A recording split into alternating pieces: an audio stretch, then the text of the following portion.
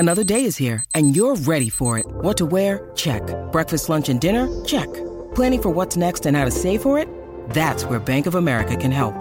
For your financial to-dos, Bank of America has experts ready to help get you closer to your goals. Get started at one of our local financial centers or 24/7 in our mobile banking app.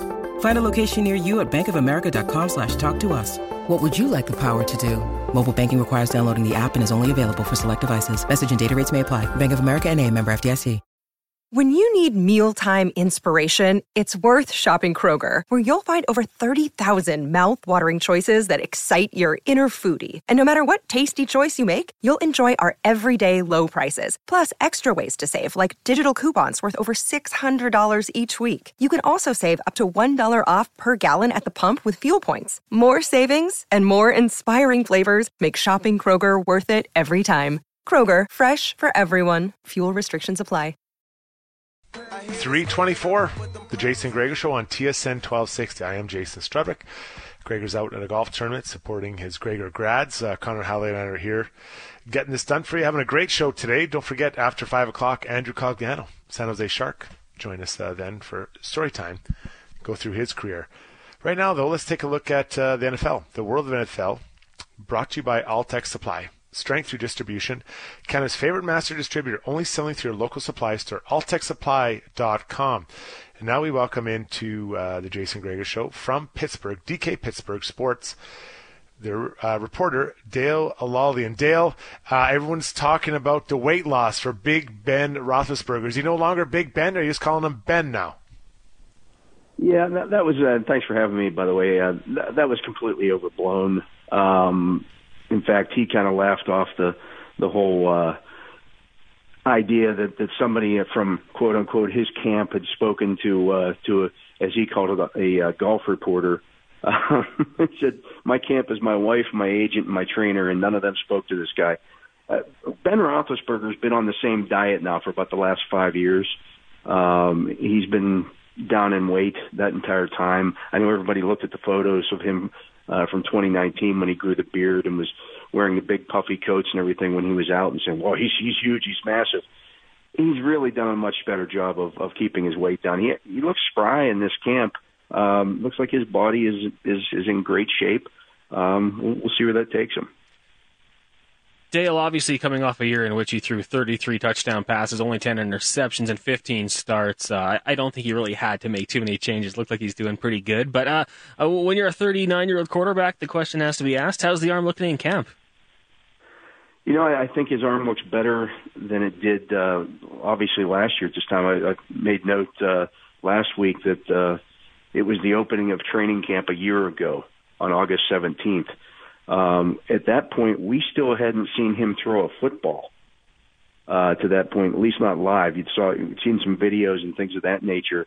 And even the playoff loss to the Browns, if you remember back before that, that was less than a year removed from him and the surprising video from Los Angeles when he went out to Los Angeles for his checkup and even shocked the Steelers by tossing a football at that point. So, you know, he spent that entire offseason last year rehabbing the arm, getting it ready to just throw a football again. And so he didn't have to do that this year. So I think that the arm does feel a lot better. He's almost 2 years now removed from that surgery. So I think there should be an expectation that the arm should be stronger. It should be just feel better at this point than it did a year ago. And I think that's been the case. We're discussing the Pittsburgh Steelers with Dale Lawley right here on the Jason Gregor Show. And behind Ben Roethlisberger, Dwayne Haskins will get the start, looks like, when they take on the Carolina Panthers. The team also obviously has Mason Rudolph. Is there a front runner right now for that backup spot? Yeah, it's Mason Rudolph. I mean, it's his job right now. Haskins would have to – I'm not saying Haskins can't win the number 2 job on Friday night, but I don't think that's going to be the case. I just think that Dwayne Haskins started this training camp not even guaranteed of a roster spot. To suddenly expect him to jump in and win the number 2 job over a guy who's been here for 4 years, I don't know that that's realistic. I think a lot of fans are hoping that's the case because they've already got their mind up that Mason Rudolph isn't the starter of the future. I'm not sure that Dwayne Haskins is the starter of the future either. The starter of the future is probably in college right now. Either, maybe just starting college or, heading into his second year, maybe even, heading into his final year of college. But I think their starter of the future isn't on the roster. I don't think it's Dwayne Haskins. I don't think it's Mason Rudolph. But right now, Dwayne Haskins has found money. They got him for nothing. So, when you get a guy, I think he obviously has more of an upside potential than Mason Rudolph. But Mason Rudolph's more than likely the number 2 starter this year, or number 2 backup, I should say. Looking in the backfield there, Najee Harris obviously selected out of Alabama in the first round, and I think I'm going to ask for on-field, but there's a lot of people out there playing fantasy football. What can we expect out of Najee Harris? I would, in terms of fantasy football, he should be an end of round 1 kind of guy. I think he'll be a top 12 running back this year. Based on the workload, based on his ability to catch the football. You saw in the last preseason game, he caught a little dump off and took it 46 yards. He's that kind of player. He catches the ball well. I know the team record for rushing for a rookie is 1,055 yards by Franco Harris in 1972. I don't expect that to be standing at the end of the year, not with Najee Harris getting 17 games as well. So, 1,100, 1,200 rushing yards and 50 catches. Does that sound like a first-round running back in fantasy? I think I'd be satisfied with that one. As we were discussing the Pittsburgh Steelers with Dave Lally here on the Jason Gregor Show. Dale, when you look at the promotion there for Matt Canada, obviously he was 1 year as a quarterbacks coach, then he gets the promotion up to OC. Can we expect many changes for the Steelers offense? Yeah, you're going to see a lot more pre-snap motion, jet sweep motion, things of that nature. Maybe even some orbit motion, things of that nature. And you're going to see more misdirection from them, play action, things of that nature that they really haven't used a lot of in recent years. So I think it will help the running game. I know everybody's concerned about the offensive line, but you can do things to protect that offensive line. Running the football better. I think Najee Harris gives him the ability to do that. And then, using the jet sweep motion and things of that nature.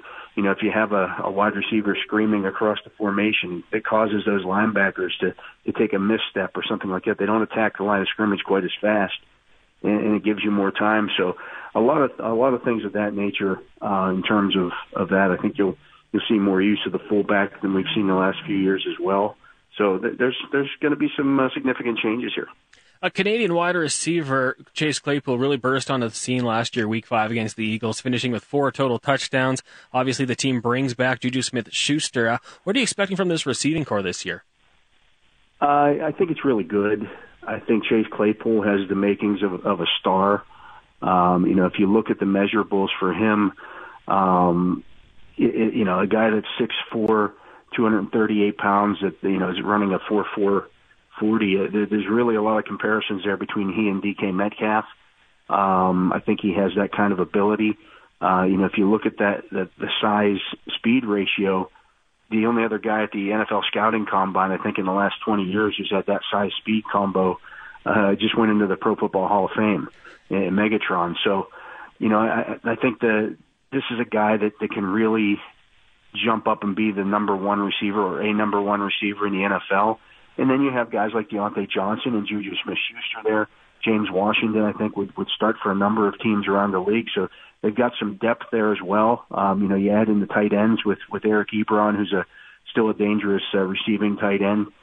You saw what Pat Freiermuth did, the rookie out of Penn State, that they took in the second round with 2 touchdown catches last week in the win over the Lions. And this, I mentioned, I think Najee Harris catches the ball really well. This is a passing game that I think can really challenge teams.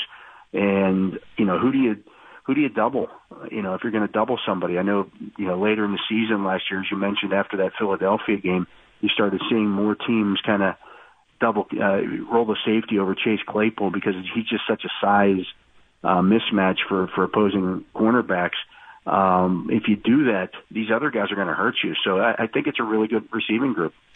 We're discussing the Pittsburgh Steelers with Dale Lally of DK Pittsburgh Sports. I want to go to the defensive side of the ball, and one of my favorite players to watch in the entire NFL, TJ Watt. I mean, the guy is just kind of a game plan wrecker when he's out there. You have him, the team brings in Melvin Ingram from the LA Chargers. What can we expect out of this pass rush from these guys?